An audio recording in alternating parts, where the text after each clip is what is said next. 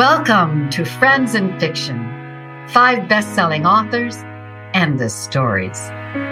Novelists Mary Kay Andrews, Kristin Harmel, Christy Woodson Harvey, Patty Callahan Henry, and Mary Alice Monroe are 5 longtime friends with more than 80 published books to their credit. In 2020, they created Friends in Fiction to provide author interviews and fascinating insider talk about publishing and writing, and to highlight independent bookstores.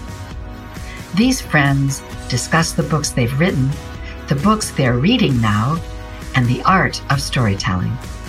If you love books and you're curious about the writing world, you're in the right place. Hello, everyone. We are so happy to be here because it is Wednesday night and it is 7 p.m. Eastern Time, and that means it's time for Friends in Fiction. Welcome to our show. We have so much to look forward to tonight.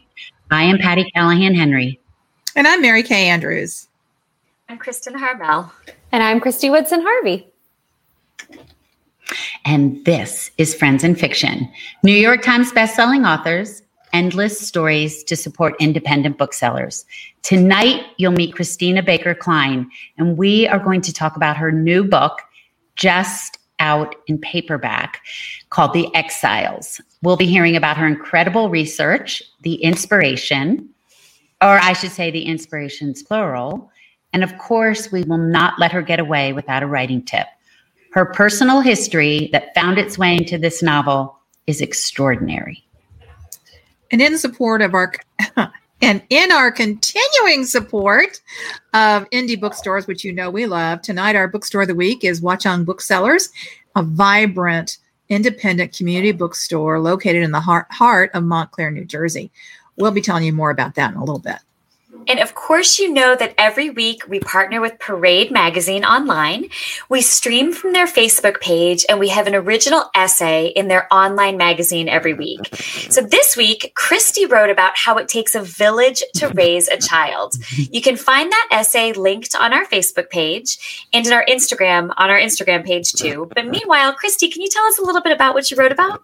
I sure can. So when Will was a tiny baby, when I got my first book deal, and I all of a sudden was like, oh my gosh, I'm going to have to, I can't do this all the time, full time by myself.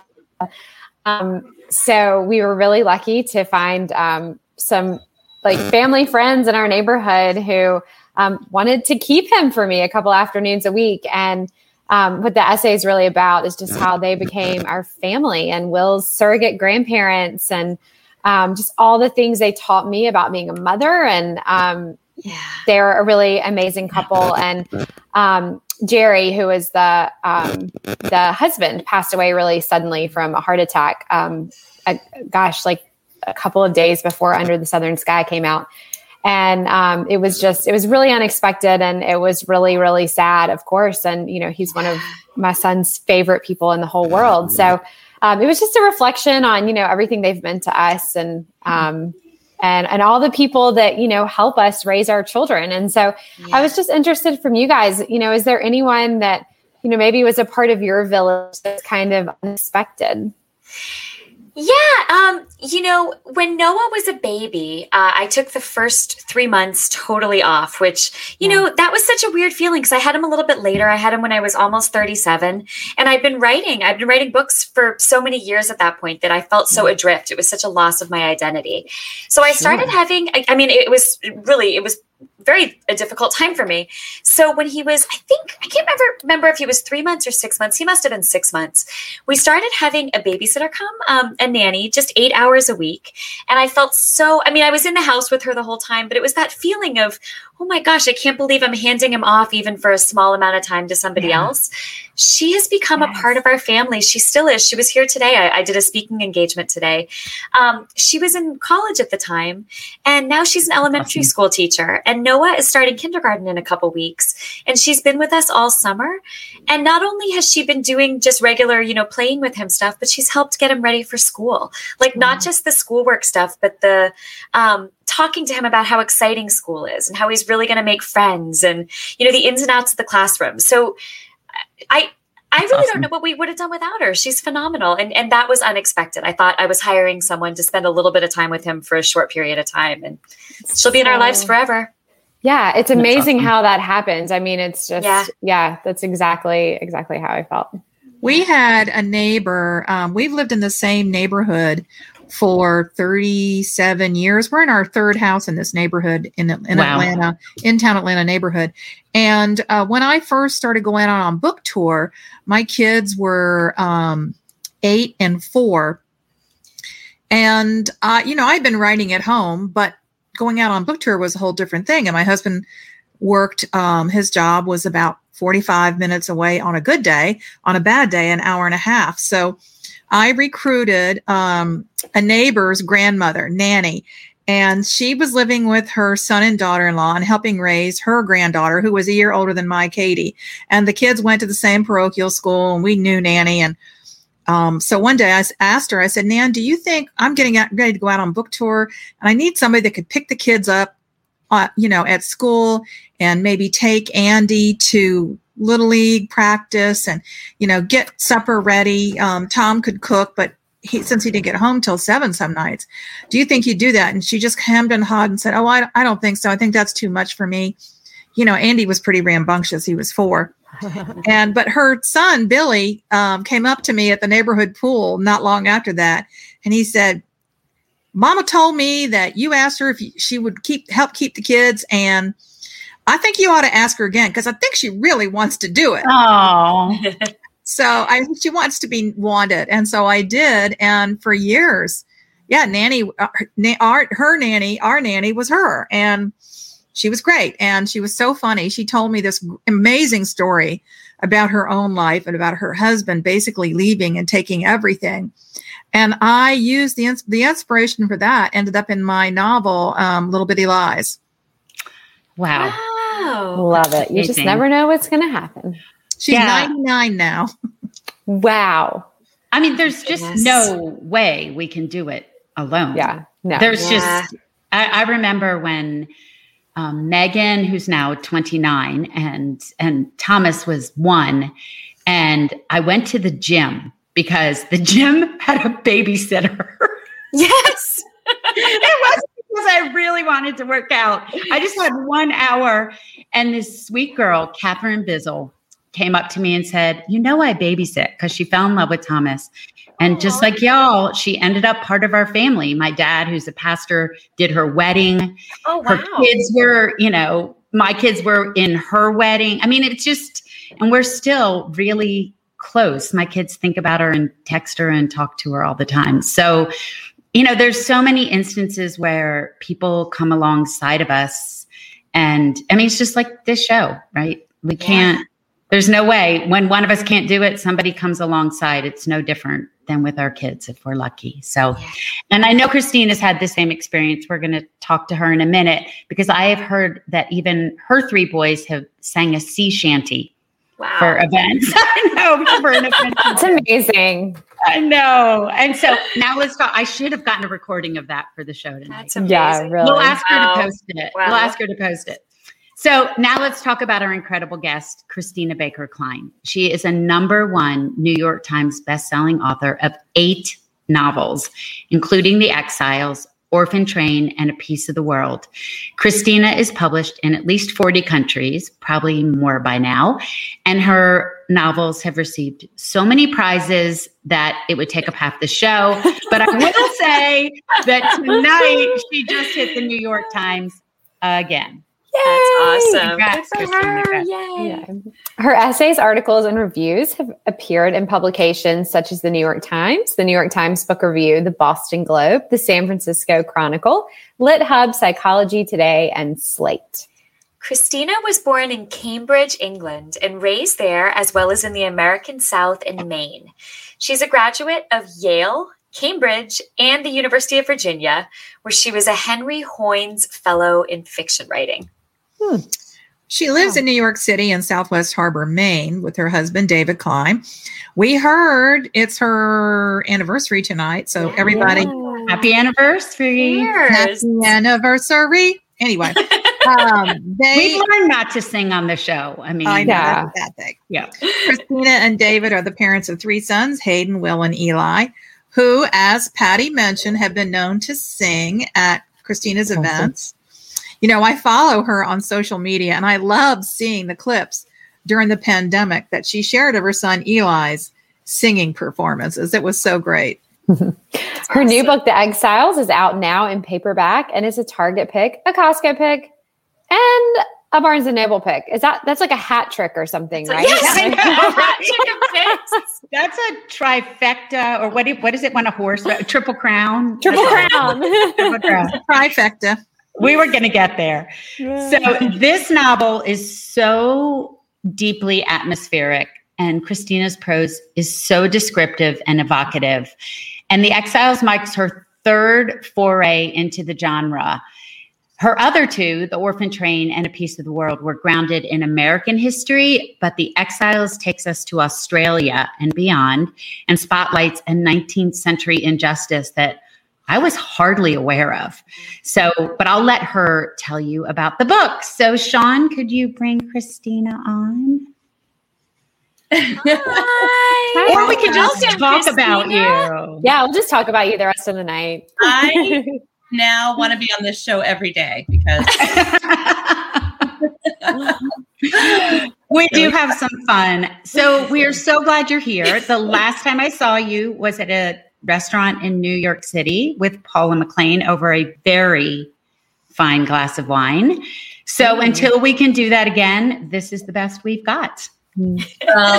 This is fantastic. And honestly, the combination, your chemistry, all of your chemistry together is just so infectious. It's a joy. Thank you. Oh, thank you. Don't say infection. We don't want to hear the word infection. That is what when I do voice to text and I'm trying to say friends and fiction, it always connects to friends It's and infection. fiction. It does on me too. It does for me too. Yeah. So if that's what you mean by infectious, Christina, you would be correct. and our phones agree. Yes. So Christina, it's such a pleasure to meet you. Before we take a deep dive into the inspirations and origins of this story, can you give us a quick description of this beautiful atmospheric novel? Sure. So first of all, thank you so much for having me on. So much fun. Okay, so The Exiles is the story of the convict women who transformed Australia and the native people, the Aboriginal people, whose way of life was utterly changed. You might say destroyed when British colonists landed on their shores. And the whole thing takes place in the mid 19th century, so around the 1840s. And it's really based on a very true story that not many people know about. So that's the story. That's awesome. It is awesome. And you're right, because I didn't know very much of this story. I think I'd heard whispers about convict ships, but never thought about it being women and never thought about the actual impact on Australia. So before we dive in, y'all, everyone out there listening, put your questions in the comments on Facebook and YouTube, and we will try to grab as many as we can. So Christina, my favorite subject, one of, is origins, what I call origin stories. And in your author note, you say, attempting to identify the genesis of a novel can be a fool's errand. So here I am on a fool's errand. I've been on a lot of fool's errands, but here I am on another. And I've heard you talk a bit about your tingle, what we all of us often call spidey sense, and about the origins of this novel coming from 3 separate streams that flowed into the novel, this river of a novel. Can you talk a little bit about that? A bit about that? I mean, I think something that might be interesting to people who are starting out, I mean, I always talk about this when I teach, is that I've learned to trust what you just said, a spidey sense. We all talk about that. But I've learned to trust this feeling, which often is something I want to resist, because oftentimes it's an ambitious idea that feels daunting to me, that feels too big, maybe. I don't know enough about it. There are a lot of reasons to say no to a big idea. And Orphan Train was the first novel I wrote where I was so terrified for legitimate reasons of the story that it took me, I actually thought about that book over 8 years. I wrote 2 other novels. I published a book, and I just eventually couldn't escape this story. But the reason Orphan Train was scary to me is that, I mean, there were so many, but one is that I don't know if you guys have experienced this, but I stumbled on this story, and it's not my story. My husband's grandfather was, nobody knew, on an orphan train. Essentially, he was featured in an article on Orphan Train Riders. He was orphaned and sent on a train to Jamestown, North Dakota. He died, and my mother-in-law read this newspaper article. We were all there when she discovered this after he died. And he'd never known any of it. And so I knew immediately, I got that feeling that we were just talking about, immediately that it was this crazy idea. And especially because even in the article, it said that hundreds of thousands of children went on these trains. My husband was a history major in college. He had never heard of it. My father's a historian.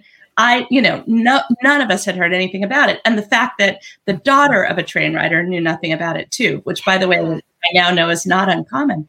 So, but my fear then was that it wasn't my story to tell, as I said. And also, writing about the past was not something I'd really done before.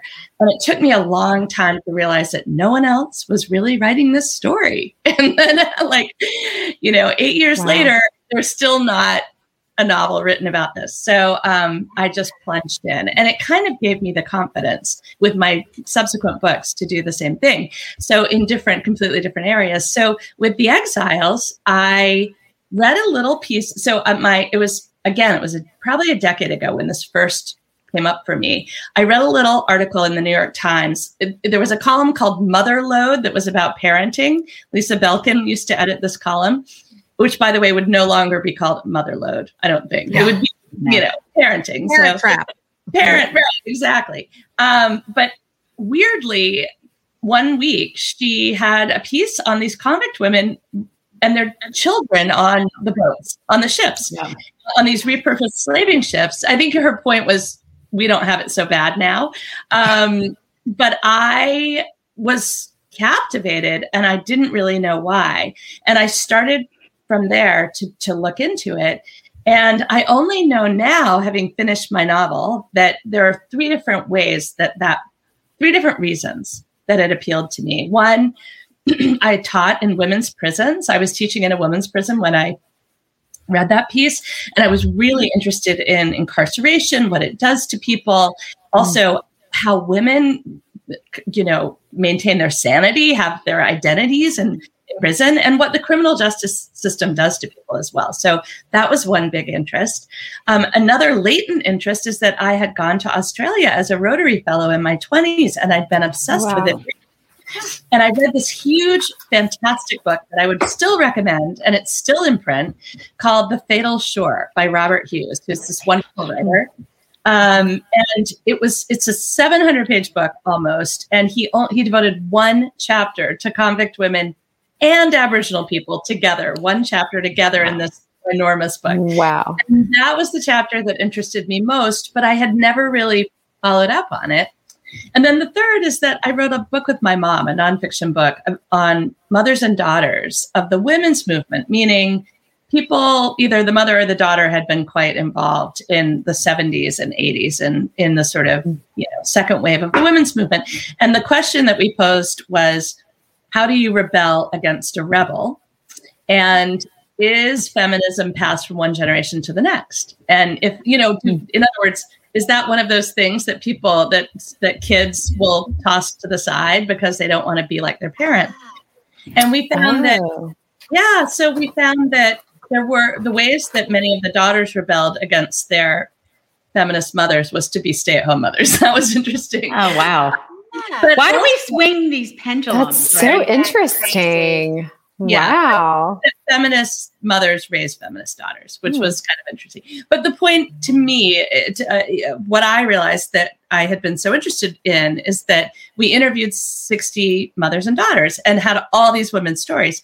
And that project was so pivotal in my life because it made me realize the value of women's stories and also stories that have not been told in history enough, right? So what am I trying to do? I'm trying to tell stories that most people don't know a lot about because they haven't been included in our typical history books. So that's sort of the genesis of this book. That makes me beg the question, Christina. You've got 3 sons. Yeah. Have you raised feminist sons? I have raised feminist sons. I don't know if 3 of them would say that they were feminists. Oh, that's funny. No, I think they would. But yes, I mean, they've certainly seen me, working, and they're all sort of cheering on.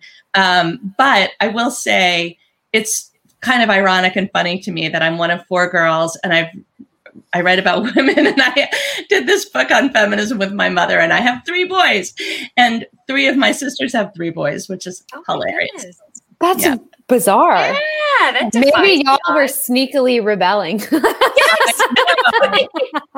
Your DNA is rebelling. I don't know. That's right. So, Christina, you talked about how you came to this novel and kind of all these forces that came together and told you, okay, this is the story for you. This is kind of the path we're going down.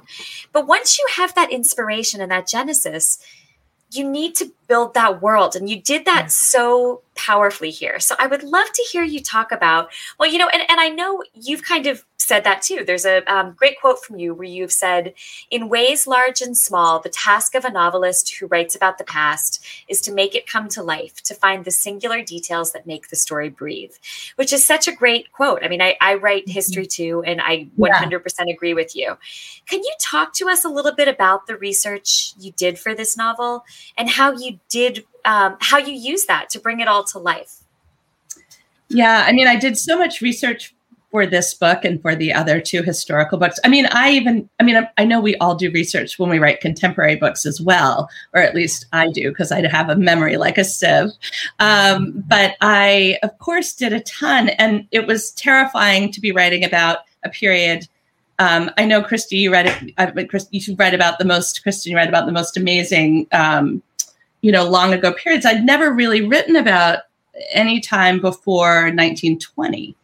The orphan trade story begins there, and my book about Christina Olson and Andrew Wyeth begins there. This is the 1840s, which felt like it is an entirely different thing. It's an eternity. I never lived in, so that just felt terrifying. So my way in, so I did a ton of research. I've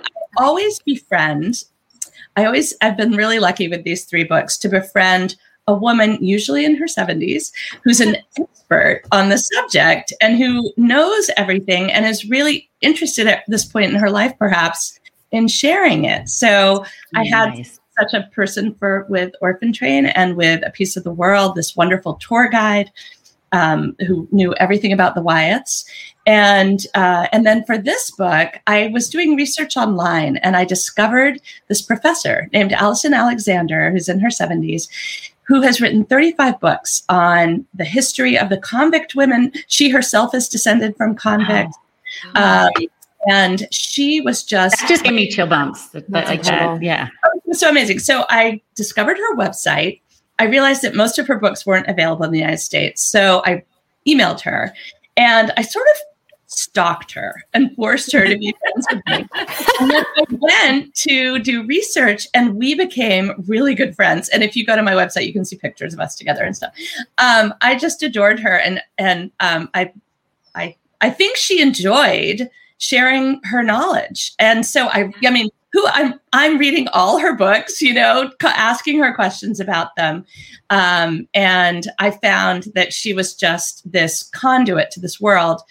In addition to all the research I did of other books and the, going to the places and all of that, which I find a pretty important part of the process. But I will say to me, the most important thing is I want the reader to feel absolutely present in the story. So I do everything I can once I've done all that research to get rid of every detail that doesn't matter directly to the story. Oh, that's so hard. It is so hard. Hardest.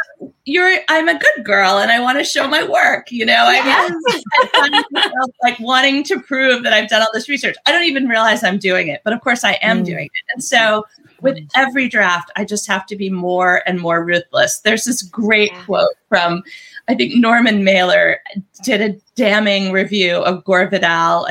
Gore Vidal wrote a historical novel, and Norman Mailer said something like, "No button, no bauble, no ribbon goes unremarked." Can we make it a goal that we never get that review? Oh my gosh. I'm thinking about some editing I need to do right now. I know. It's not a question of like, is it in service to the story? And one question I got recently that sent me off on a whole tangent, but it's along these lines is there anything that you did a lot of research about that you had to cut? And I became slightly obsessed with these bushrangers, these guys. They're often runaway convicts or ex-convicts who go into the bush and set up these settlements and live like crazy. They're like bad cowboys. This is how they lived, They were marauding. They would steal things, but they lived in these encampments, and everybody knew about them, and they were really kind of terrifying. And I had a whole thing where I'm writing about them, and then I realized none of my characters would have been there or seen it or experienced it. Really, I had to cut all of them.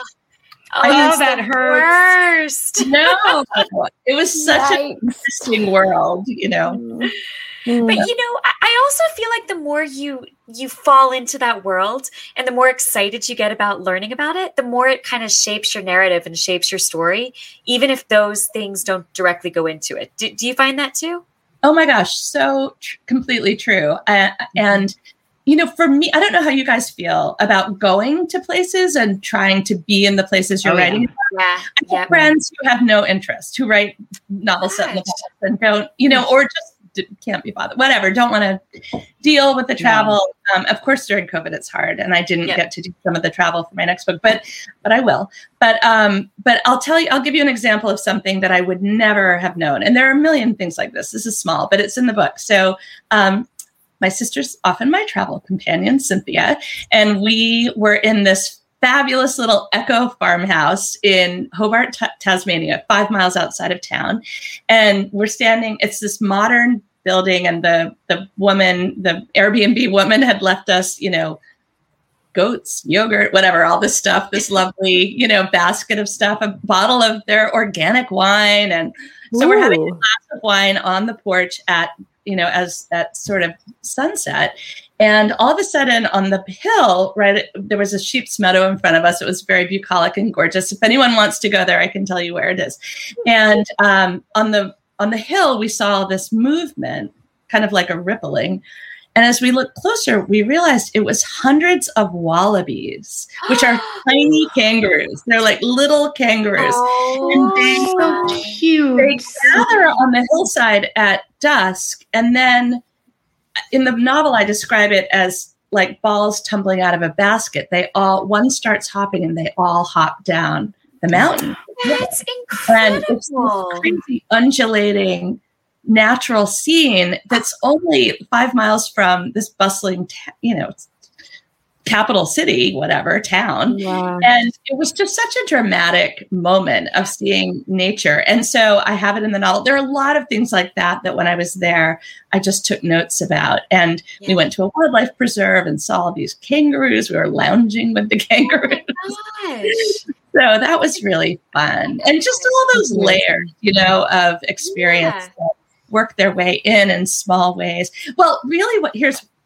to pull back. The point was that I wanted to show that for these English women, these British, English, Irish, Scottish, Welsh women, this was so mind-blowing. And in the novel, I have The Tempest as a kind of counterpoint, as a text. The one woman is reading it, passes it along to the next, and And I saw this as a Tempest-like experience because these women go to this island and it is unlike anything they've ever seen. And it feels like magic in some ways, even though they're convicts and they're going into, this women's prison. The world itself is so vastly different than anything they've ever experienced that it is like a whole, it's like they're on the moon almost. And so I wanted to convey that, and going there and being able to see how different it is from the topography of Britain and, of course, our own was really important and useful. Absolutely. Wow. Yeah, I can only imagine what that would have been like. I had my grandparents on my father's side were Irish immigrants. And the only thing we know about my grandfather is that he had a brother. And when my grandfather came to the United States, his brother went to Australia. And as far as we know, was never heard from again. Oh, wow. So there's this whole maybe branch of the family that we don't know anything about. Where in Australia? No. Wow. Well, you should find them. That'd be a good trip. It's really just anecdotal. Nobody else in the family knows anything. That's so interesting, Mary. I think we need a trip to find out about it. The only solution. Anyway. One of the similarities with Orphan Train and this novel, The Exiles, is so many descendants of train riders are doing massive amounts of genealogical research to try to find out more. You said your family's from Ireland. So many train riders are from Ireland. Oh, of course, I remember from the book. Yeah. And so many of the descendants of these convicts are also trying to find out, where their ancestors came from and what they went through. And it's it's a sort of big world of that kind of work and research. Yeah. Well, it's definitely a rabbit hole you can fall down. For sure. Or crawl down. Yeah. Yeah. Don't you feel that with your own novels, that it's just all a rabbit hole and you have to be really careful? Self-preservation. Yes. Say example, Bushmen who live in the things like that. Christina, the three women characters are two British convicts, and I'm not convinced that my great uncle maybe didn't have something going on. But anyway, Evangeline and Hazel, and an orphan daughter of an Aboriginal chief. Do you pronounce it Mathena? Yeah, Mathena. Yes, Mathena. They're also very different and unique. But you have half a dozen real life characters that show up in the novel. Would you talk to us about that, about the delicate art of weaving the real in with the fictional, and how you came to, I don't know, it seems like you must have lived in the world of some of these characters. Yeah. Well, first of all, can I just say, I never intended to write novels set in the past. In fact, I remember, I don't know if you guys remember the writer, I mean, she's still alive. She writes still. Her name is Catherine Harrison, but she wrote memoir, and then she wrote a novel about like foot binding. I mean, she wrote a novel set in the past. And I remember thinking, what a bizarre choice. Like, why would you, she's a contemporary novelist. She's a memoirist. She's got it going on. Why would she make up stuff set in some time period she doesn't live in? I really did not understand. So it's not like I set out to do it. It kind of was a slippery slope. Orphan Train, only a third of Orphan Train was set in the past. And it was sort of the dutiful, I had to tell the story of the train. 2/3 of it was set in the present day, which I was much more comfortable with. And then the next novel was the same period as Orphan Train. It was the 20s to the 40s of the 20th century. And that did not seem like the past so much to me. But this one, I squarely went way deep into the past. And that was a whole different thing. So to your point, I never imagined that I'd be writing about real people and mixing them with fictional characters. That would have seemed so bizarre to me and false. How can you ever do that? But when I wrote, I kind of had this trial by fire or immersion, this terrible experience writing A Piece of the World, because every character in that book really lived and some are still alive. It was a terrible, wow. That's hard. Was a I love that book. I just have to interject and say that I just love that book. When you started talking about it, I would just, all these little pieces of things that have stayed with me. Sorry. No, thank you, Christy. I mean, it was my most hard won book and the most terrifying book. And the Wyeth family is so litigious that it was terrifying. Oh, wow. Oh, yeah. No. So Andrew Wyeth's, foundation and his family are very protective. And I couldn't use the cover on the book, which we had originally planned to use, the painting, Christina's World, on the cover of that book. Anyway, long story short, they were fine with it. I even did an event with Jamie Wyeth, who's the artist's son of the guy I wrote about. So that was all fine. But I learned how to write about real people, I guess, and also how to sort of extrapolate. And I gained confidence. And to your point, Mary Kay, I learned that Elizabeth Fry, for example, a Quaker reformer who wanted to help the women at the same time that she was quite judgmental about them, was a real. She was a teeny bit passive aggressive, just a little. She was like, well, you got yourself knocked up. Here you are, I mean, she was a little, and she was, but she was, she was also the only person who treated them like human beings. So you take the good with the bad. Yeah.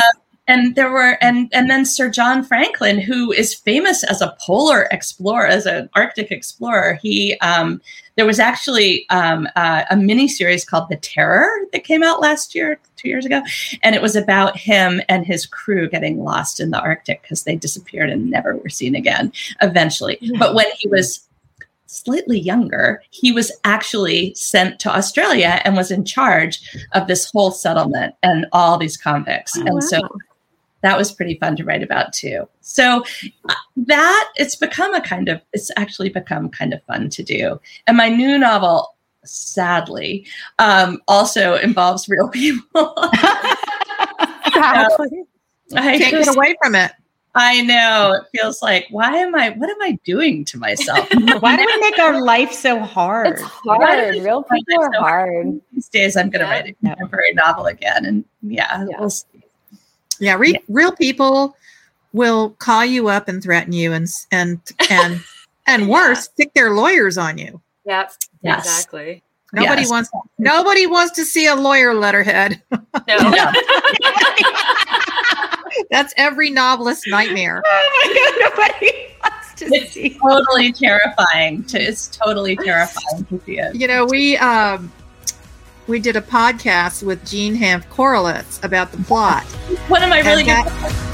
I wish that book just Thank you for tuning in. And Join us every week on Facebook or YouTube, where our live show every novelist's other nightmare is being accused of plagiarism. Subscribe to our podcast. Well, I just want to talk about that book for 1 second because she. We're so glad you're here. Jean has been a pretty mid-list writer for her career, and it's been frustrating as hell. We were just talking about that, and she is such a great writer. She's always been a writer, and it's just that question of like, why did this book not, and she's had 2 of her books become movies, even and Admission. She's just a wonderful writer, and so it was always that question. So anyway, at the beginning of 2 months after COVID, she was like, "Oh, I wrote this novel during COVID," and she sent it to me on as an attachment. And by the way, I don't read anything online because we're all online all the time, and I have online. But I read the first 2 pages, Mary Kay, and I was like, "Oh my God, I know." And I knew right away. And I just read the whole thing in one night. And I called her up and said, "This is insane.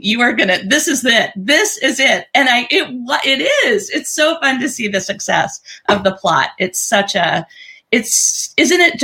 the plot of that novel that's so incredible. And the writing is beautiful, of course. It's so propulsive. Yeah. And terrifying as to anyone who makes a living writing. It's terrifying. But it's so fun to see it take off. And Jimmy Fallon just selected it. I mean, I know. We're gonna it's so great. How cool is that? Yeah, I know. It's so awesome. Well, speaking of kind of that journey from where you began to what ends up being your big breakout, I'm really interested, just kind of moving back a little bit. You were born in England, you've traveled to Australia, lived in the American South, the Northeast. So I'm interested in how this has all brought you into being the writer that you are today. And backing up even further, how did you get into fiction to begin with?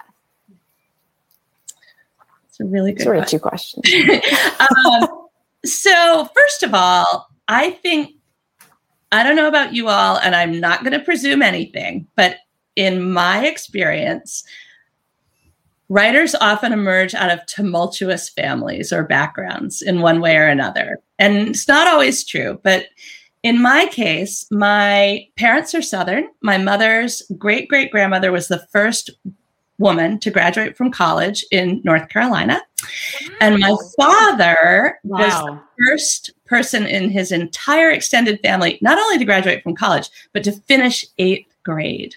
So this combination of a Georgia boy whose parents were mill workers and who had grown up on a mountain with no running water, and my mother, who came from a very educated, her father was a school principal, her mother was a librarian, and all of her relatives had been teachers, et cetera, and everyone had gone to college. Very interesting combination. And then add to that the volatile mix. They met at Furman, which is a Southern college where my dad was in Greenville. Yeah. My mother was valedictorian. My dad was a big football star. And but he went off and did a PhD in British labor history at Cambridge University. He was super smart. He was supposed to be a minister. He went to Wake Forest and he had a little scholarship to study for a summer, and it ended up changing everyone's lives. So they went off to England, where I was born, and I was born and raised there over 9 years, off and on, back and forth. And they ended up in Maine, where they became total hippies, threw over their Southern Baptist childhoods. And I had a really kind of creative, but also volatile childhood. And, my parents loved each other, but were pretty different, as I've described. And, so a lot of, and I think I wrote as a way to kind of make sense of my life. My parents both, my dad has published 12 books, all, with university presses and everything. Wow. One of which actually was a big book about Jesse Owens, and it became a mini series and stuff. That was his book. Wow. But not so, but I want to step back and just say one further thing for any parents of young children, but also writers. When people ask me, when did you know you wanted to be a writer, or when did you start writing? I always think, all children are born creative. Every child dances and sings and draws and, plays. So true. Right? Every kid is artistic. Yeah. And the question is, in a weird way, is not like, why did I continue, but why do kids stop? Why do other people stop? Yeah, that's a good point. I love that.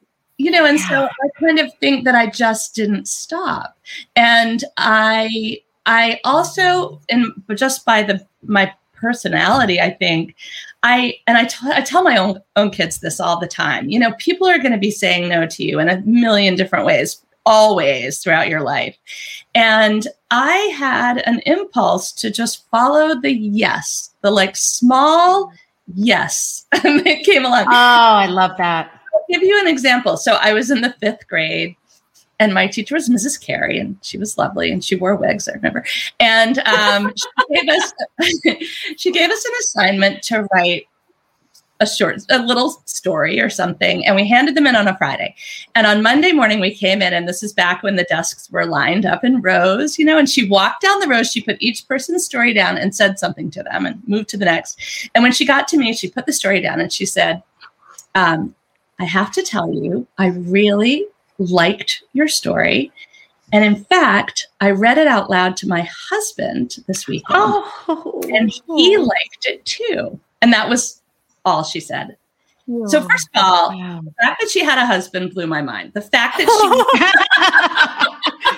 she didn't sleep at the school. That she liked school and had a different life.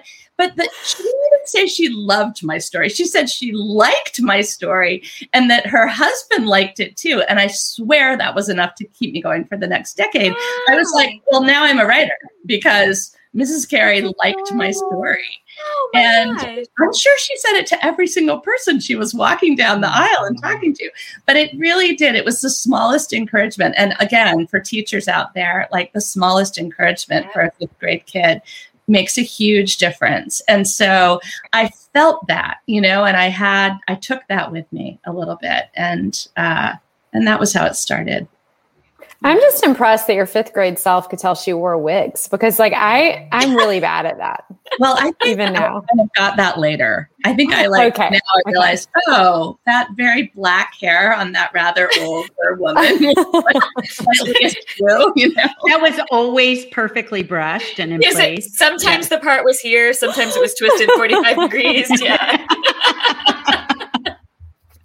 We should do a show talking about teachers who really inspired or encouraged us. Yes. I'll never forget, I had a 6th grade teacher. We had written some kind of a story. We'd been asked to write some kind of a story. And I was in the bathroom, and my 6th grade teacher, Mrs. Allen, came in. And of course, it was hugely embarrassing that your teacher was in the bathroom. Oh, yes. When you were in the bathroom. Being human. Yeah. And she was laughing. She was just like, ha, ha, ha, ha, ha. And I'm washing my hands. And she came out and she goes, Kathy, I read your story and I just can't quit laughing. Oh my gosh. That's amazing. That's so cute. The fact that she went to the bathroom just was stunning to me. Totally. They get married. They go to the bathroom. No, I remember you would run into a teacher at the grocery store and you'd be like, oh my God, what are they doing here? Celebrity, I know. Why are they at school? Like, oh my gosh, stay away. Well, Christina, sorry. I was going to say, I have a kind of bookend to that story, which is that when I was in college then, this is another thing that was, so I was in college. I got into this college seminar that was very potentially damaging. I'm shocked that I still am I became a writer, because it was with writers who are now famous, like names you would know. And the teacher was the teacher was a woman who had just won the National Book Award. And she taught me everything I need to know about what not to do as a teacher. She was a terrible teacher. And she was so awful in that she pitted us against each other in this creative writing work. And she was awful. And she was very intimidating, but also really uninterested. And you never even could tell if she'd read your work, that kind of thing. And she just was lazy and horrible. And she wore scarves. And she was very pretentious. But anyway, the weird thing was she, without telling or asking or even telling me, handed my the only 2 short stories I'd ever written in my life, really, to her agency, and they signed me on. And I was 20 years old, and that was a shock. First of all, she gave me an A-. She didn't even like me, but suddenly I had an agent at the age of 20, which never happens. And it was at a moment, I'm super old, but it was at a moment when Bret Easton Ellis and Jay McInerney and Donna Tartt were all getting huge contracts at the age of 20.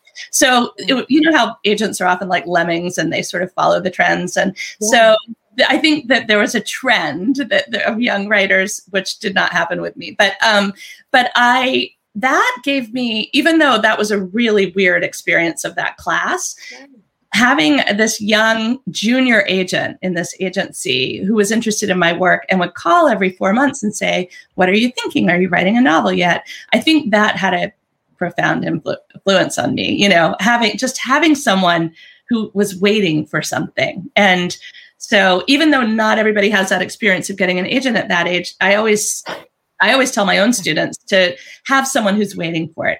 Exchange work with a friend, have someone to whom you're accountable, whom you respect. Because I think that makes a difference. That's great advice. Great advice. Yeah, for sure. Well, Christina, can you tell us a little bit about why you chose our bookstore of the week? Oh my gosh. Yes. Watchung Books in Montclair, New Jersey. For 20 years, I lived in this wonderful, wonderful town. We left, this is it, Watchung Books. And here's something they do that I've never seen at another bookstore, and I love it. They have stenciled on the walls of the bookstore names of famous writers who are long dead and alive, everyone from, say, I don't know, Charles Dickens to Alice Walker. But then they also stencil the names of local writers. And if you've published a book, you have your name, or I think you have to have published 2 books. You have your name stenciled on the wall. And it's just such a really sweet and encouraging thing. They're amazing to their local writers in town, and they host book parties and all kinds of creative events. And they have a great children's section. And Margot, the owner, is just fantastic. So I can't say more good things about them. They're great. Well, that's kind of like a road trip bookstore. Yes. Good road trip. If we go, will they put our names on the wall? You have to write 2 books, Patty. I'll write on the wall, Patty. I have to move to Montclair. Okay. I have a magic marker, Patty. They can't stop me. We carry Sharpies with us. There's no stopping us. Okay, since you have already given us so many writing tips, we're going to skip right over to if there is a book that you're reading that you would love to recommend. Well, actually, I'm reading Amor Towles' new book. I cannot wait to read that book. We're so excited. Awesome. It's coming out. Amor is just such a delightful human being. I live in New York now, and we've done a bunch of events together, and he's super savvy about the writing. You guys should have him on. He's so fun. Oh, we would love it. We're working on it. But his new book is called The Lincoln Highway. And it's this sort of epic story about the highway that crosses from New York all the way across America. And it's just beautiful and immediately immersive and fun. I managed to get my hands on Amor's book that's coming out in, I think, either end of September or beginning of October. The new Cloud Cuckoo, Anthony Doerr's new book. That's also 600 pages. And Jonathan Franzen's new book, Crossroads. Oh my goodness. It's a big fall. It's a big fall. And they're all 600 pages. They're enormous. Wow. And I just pray that all of them don't drop on my pub day. I was going to say, please tell me they're not on October 19th. What are these updates? Yeah. I know, right? October 5th. At least I'm in paperback. Okay. All right, Christina and everyone else, please stick around because we have one more thing to talk to Christina about. But first, we want to remind all of you to check out our Friends in Fiction Writer's Block podcast. We have a brand new one every single Friday along with the shows. And this past week, Ron and Christy talked to Vivian Howard. And this week, this Friday, we were just talking about Ron and Mary Kay talked to Jean Hamp Corlitz about the blockbuster book, The Plot, that was just chosen for the Tonight Show book club pick. So awesome. And in case you guys haven't heard, Patty, Mary Kay, and I all have winter books coming out, and we have a Winter Wonderland subscription box that we've partnered with Nantucket Book Partners to introduce all of you, and we're so excited about it. So if you purchase this box from Nantucket Book Partners, you can also get it off our website or our Facebook page. You'll get each of our 3 winter books and an exclusive special Friends in Fiction coffee mug and hot chocolate. So we're really excited, and we hope that you'll sign up. I feel so left out. All 3 of those work together. And how your 3 book covers, they look so great. I know.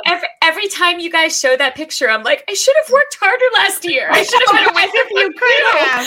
There's a few things going on. I think you're such a slacker. God. I really am.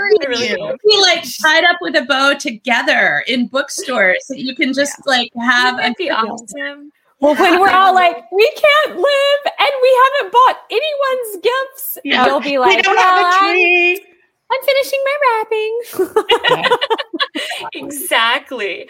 All right. So if you are not hanging out with us yet in the Friends and Fiction official book club, you are missing out. We tell you that every week. So the group, which is separate from us and is run by our friends Lisa Harrison and Brenda Gardner, is now more than 7,000 strong.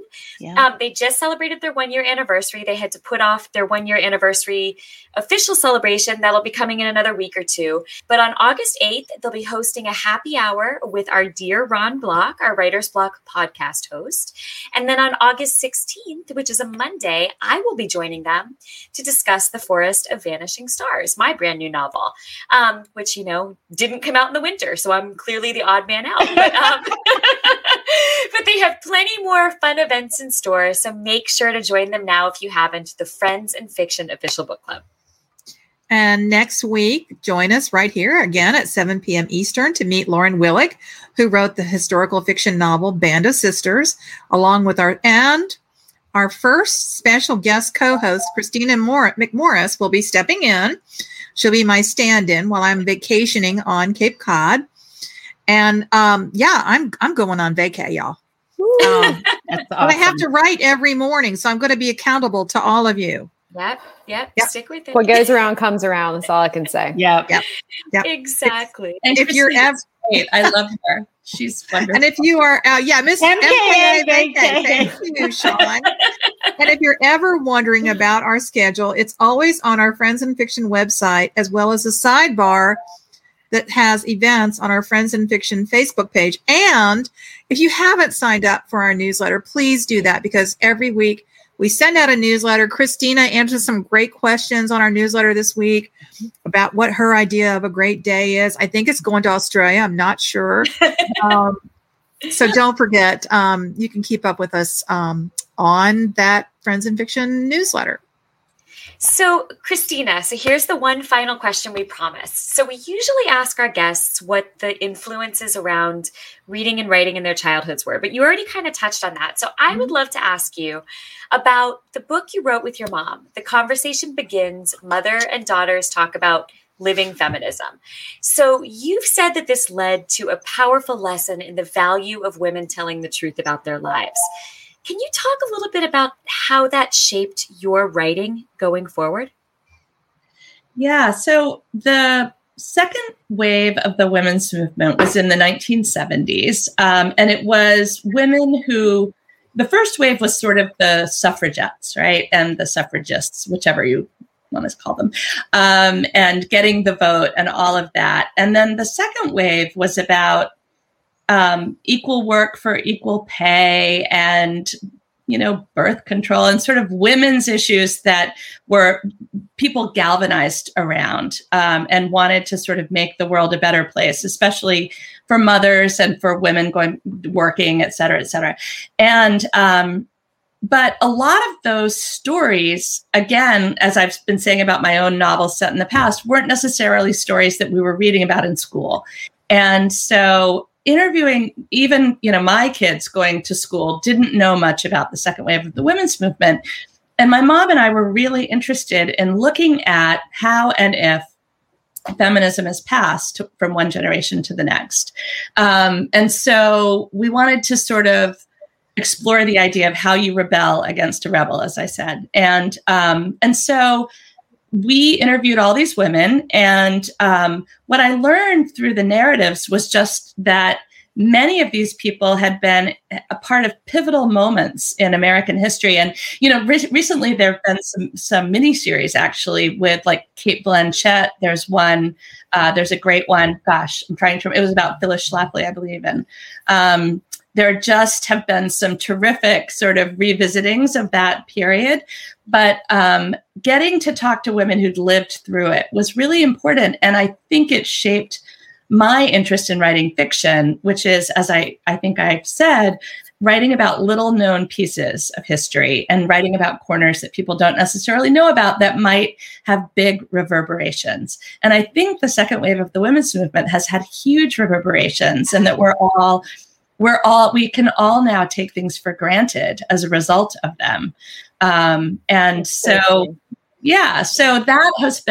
that book was really important for me, and also crazy to write a book with my mother. I mean, we were very intimately engaged for a couple of years working on the book. And, before that, I was sometimes a bratty teenager and we didn't always get along, but somehow doing that project together where she was in charge of the interviews for the mothers and I was in charge of the interviews for the daughters, but we did them together and we were present with them and we edited back and forth, was a really special experience.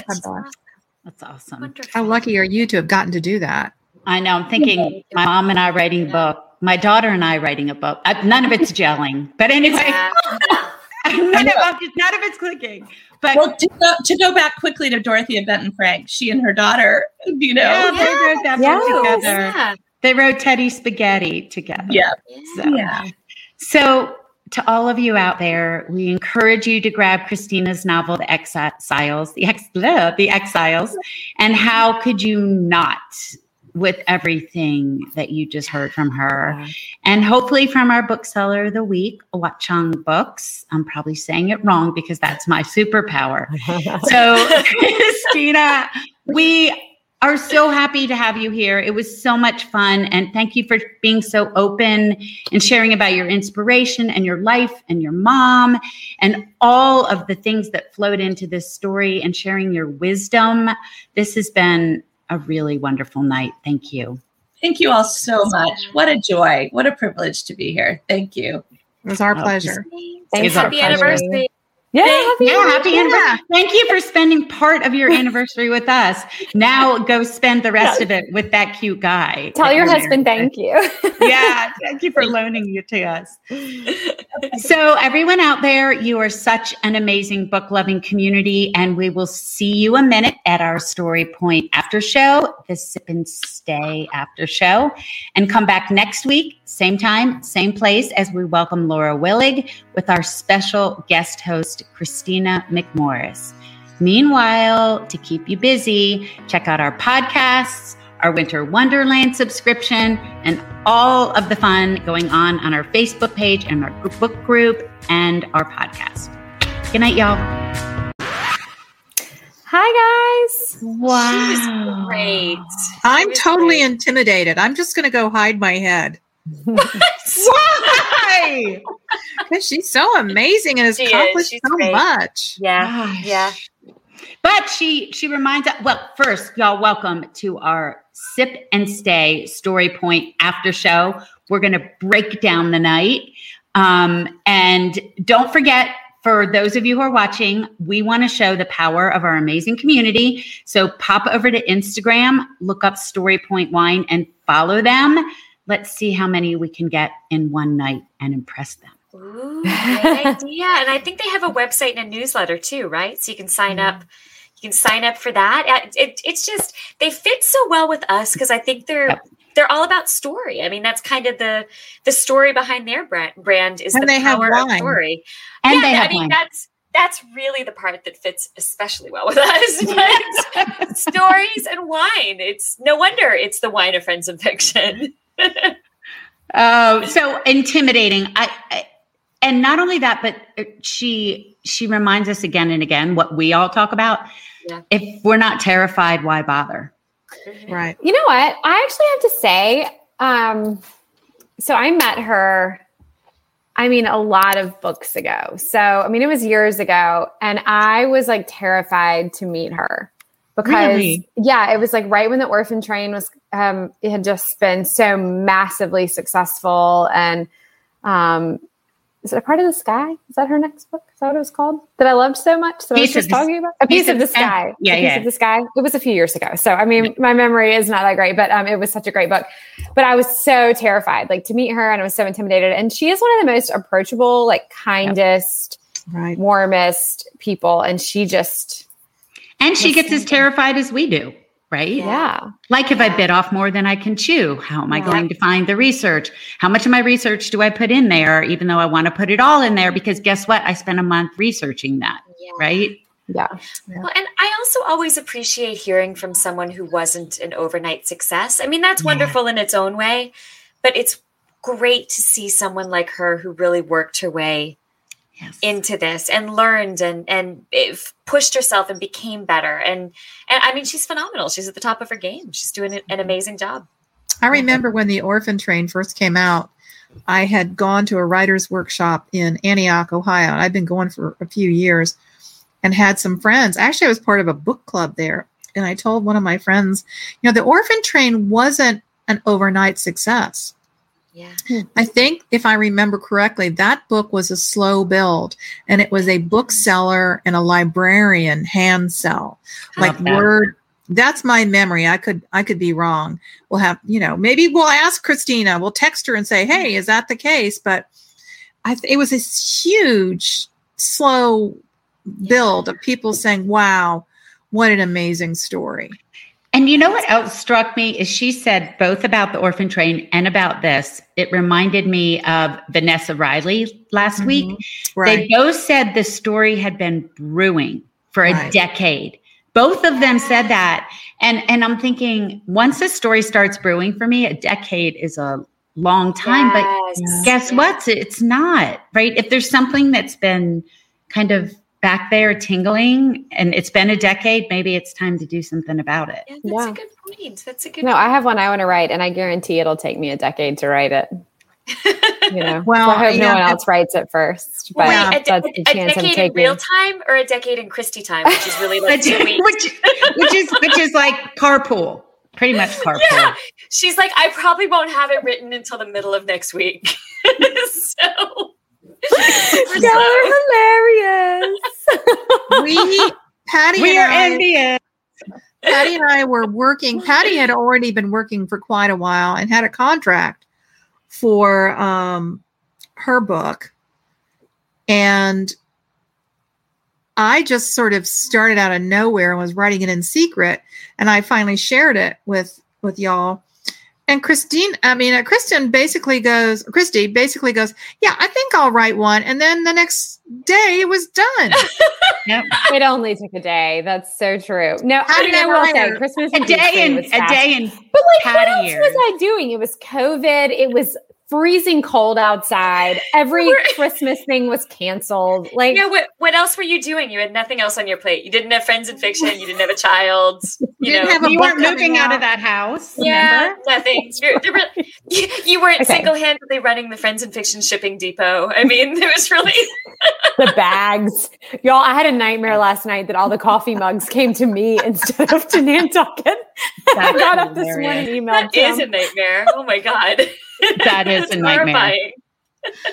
Oh man. Okay, so you're going to Cape Cod tomorrow. Okay. I am. We are we have a 5:30 pickup to go to the airport, and I have to finish packing. We're gonna go. Tom, my great husband, got us tickets. I said, I'd want to go. I've always wanted to go to the Isabella Stewart Gardner Museum.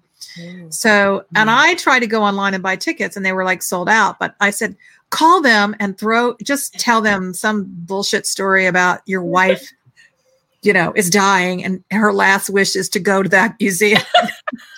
But my wife is a famous author and she would like to she'll bring a bunch of books and leave them there. She'll let you take pictures with her. Yeah. That's gonna float a lot of boats in Boston. Anyway, somebody took pity on him and didn't give us tickets, but they found, I guess, some people canceled. We're gonna go to a Red Sox game. I don't know. I don't know if we're gonna wear our Braves spirit wear or not. That's probably a bad move. No. And then Friday we take the ferry over to Nantucket, and I'm going to do a signing at Mitchell's Books. Awesome. And I'm really excited about that. And then we're going to go to Cape Cod and see some very old friends. And I'll have to write every morning, so I'll be on the text chain with you all. Okay. We're back on our writing horses for sure. I don't want to brag, but I get to see Patty next week. So everyone be jealous. Yeah. Oh, Meg says, see if I can solve the art heist mystery. Yeah. Or write a book about it. Or that. I do love a good heist. I know. Right up your alley. That might be your next book. Yeah. You never know. Well, I am in the mountains, and it is crazy how just driving up here from Alabama, like every whatever miles, it dropped 1 degree, 1 degree, 1 degree, Wow. 1 degree. Oh, I'm so jealous. Oh, it's But just, you know, it's so weird because it's really cool here too. I mean, I guess it always is, but it's been 82 for like days on end. And it was like 84 the week before. Like I'm knocking on all the wood because it'll probably be like 99 tomorrow. Yeah. But it's been like in the low. It's been so pleasant. I'm shocked. not in Alabama. It's supposed Not to be Florida. 99 here tomorrow, and it's rained every day for the past 2 weeks. It's like living in a dishwasher. Are you a writer or something? Like Hot and it's steamy. I saw there's this like little piece of paper and this like it was like across the street. I saw one of those like group bulletin boards and it said, "Want to know what it's like living in North Carolina in the summer? Take a shower, don't dry off, put all your clothes on, and walk around for a while." with a sprinkler hitting you. With a sprinkler hitting you. Exactly. No, it's nice to get out of the heat for a bit and get. So, Christy, I can't wait till you get here. Excited. We'll send you guys pictures and then hold flat Kristen and MKAs. Like I still have flat Kristen and like I'm not sure what to do with her. Like, is there a protocol? Like, do I just keep her forever? Or Obviously, I mean, you can't get rid of her. I know. I would recommend a shrine. Is that too Right. much? Okay.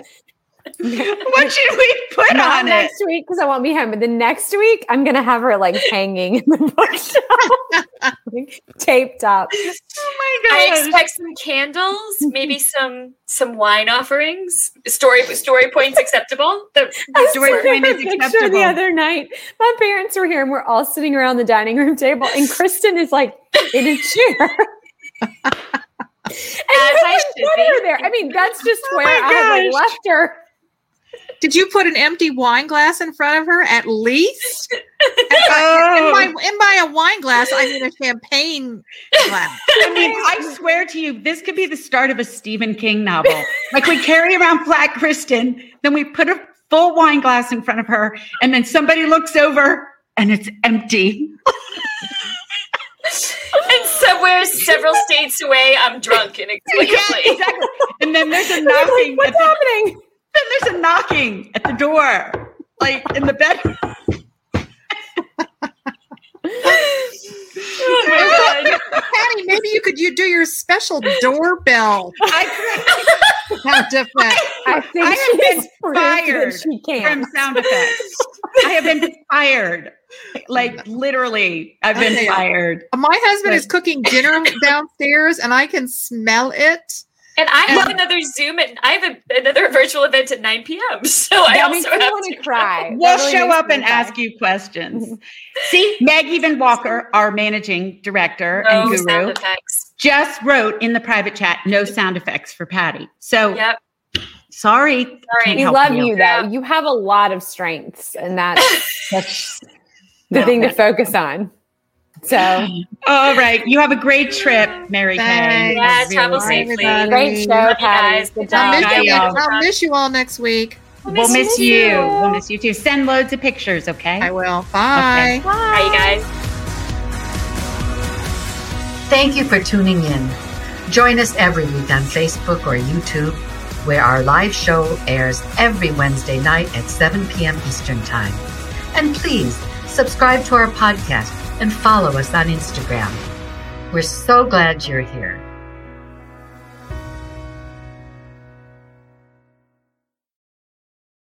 Produced by Audavita Studios. Connect your voice to the world.